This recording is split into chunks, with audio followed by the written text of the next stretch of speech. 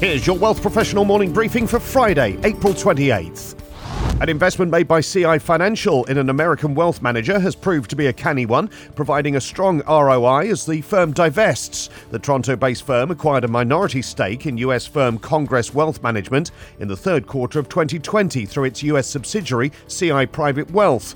It's now selling its stake to Audax Private Equity for approximately 3 times its initial investment and will use the proceeds to pay down debt. Kurt McAlpine, CI's chief executive officer, said the relationship with Boston-based Congress had been good, but that the investment predates CIPW's differentiated private partnership model. The transaction is expected to close in May 2023. CI Financial's foray into the US wealth management market has been ambitious but not always easy. Late last year, McAlpine told Wealth Professional that despite investor concern about debt and the growth strategy, his plan to modernize and expand the firm is the right one. Since he announced the expansion ambitions, McAlpine has overseen an impressive list of acquisitions, even as the world grappled with the headwinds and uncertainty of the global pandemic. McAlpine told Wealth Professional in January 2021 that he was responding to the fast pace of change in the wealth management industry and, in fact, wanted to be setting that pace.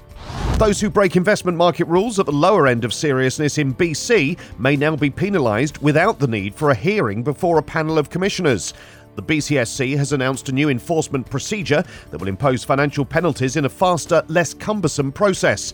The new administrative penalties imposed by notice or APIN will be used for violations of regulations or previous decisions of the Commission or Executive Director, but not for misconduct that is prohibited by the Securities Act. Bans or restrictions on market participation or repayment of illicit proceeds will also still require a panel hearing, as will any misconduct that requires a higher penalty or additional orders. However, while the type of rule breaking that will be handled with APIN will be less serious, the financial penalties can still be significant, up to $100,000 per violation for individuals and $500,000 per violation for entities such as companies, although this is far below the typical $1 million maximum that can be imposed after a panel hearing. The level of APIN financial penalty will reflect the specific facts of the case, past conduct, and mitigating circumstances, among other factors. The BCSC is the only Canadian securities regulator to have the power to impose administrative penalties without a hearing. It follows amendments to the Securities Act in 2020. The rapid decline in Canadian home values will come to an end in 2023 as a lack of supply reasserts upward pressure on prices, the country's housing agency said in its annual forecast.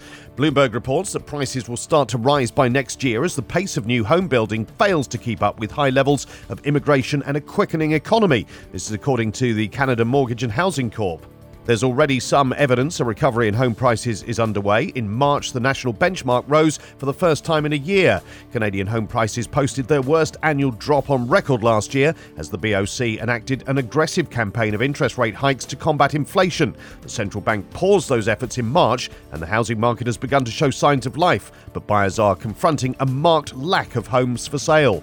The CMHC predicts the annual average price will end 2023 below last year's levels, but focused its report on the risk of housing becoming increasingly unaffordable for too many Canadians, with the prospect of further price declines and a steep recession receding. The agency forecasts Canada's average annual home price will end 2023 at $643,325 from almost $704,000 last year, as the economy risks a mild recession as a result of the central bank's interest rate hikes.